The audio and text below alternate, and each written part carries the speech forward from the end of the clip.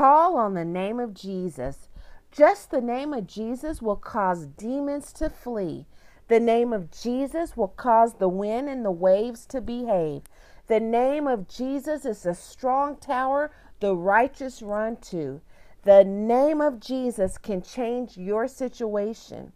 Have you ever been faced with a problem where it was so overwhelming you couldn't think, you couldn't speak, you couldn't even cry?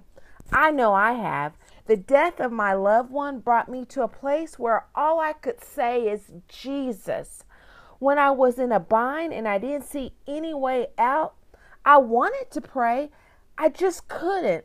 All I could do is call the name of Jesus. Nothing else would come out of my mouth but that name, Jesus.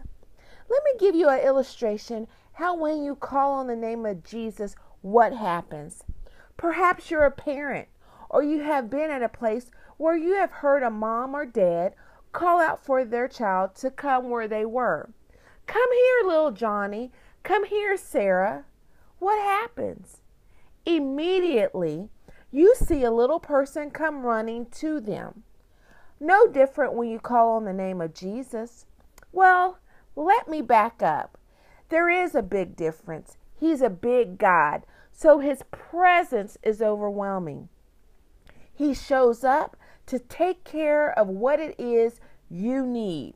If it's healing, it's in the name of Jesus. If it's providing, it's in the name of Jesus. If it's a mind regulator, it's in the name of Jesus. Strength, peace, joy, deliverance, it's all in the name of Jesus. There is no other name like the name of Jesus. What do you need today? Call on the name of Jesus. I promise, just like that child, he'll show up. In fact, he's already in your situation. He just needs you to activate your faith, which gives him permission to move on your behalf. Calling on the name of Jesus will change your situation.